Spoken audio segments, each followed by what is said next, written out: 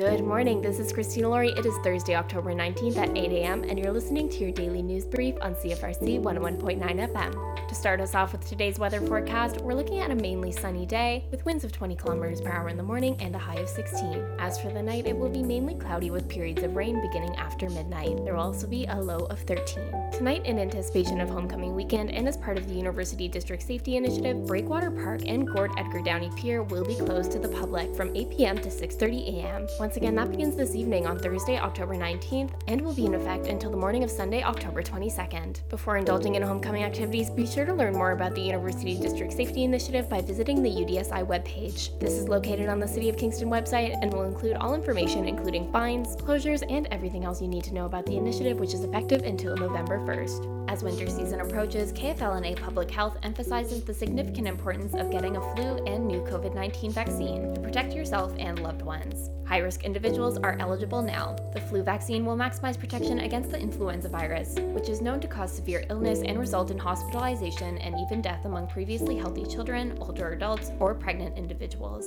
It is also important to stay up to date with your COVID-19 vaccines. The updated vaccine will help to prevent severe outcomes due to COVID-19. Given that it takes approximately 2 weeks post-vaccination to establish immunity against influenza and COVID-19, it is safe and strongly recommended to receive both vaccines at the same time. Both vaccines are accessible at participating primary care offices and pharmacies. For those under 2 years of age or over 65 years of age, KFLNA Public Health is offering appointments.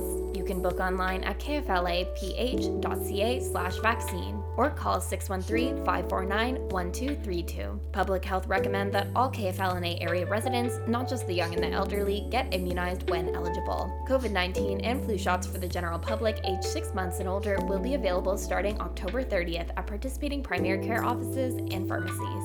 That's all for your morning news brief for Thursday, October 19th. If you have any news updates to share with us, please reach out via email to news@cfrc.ca.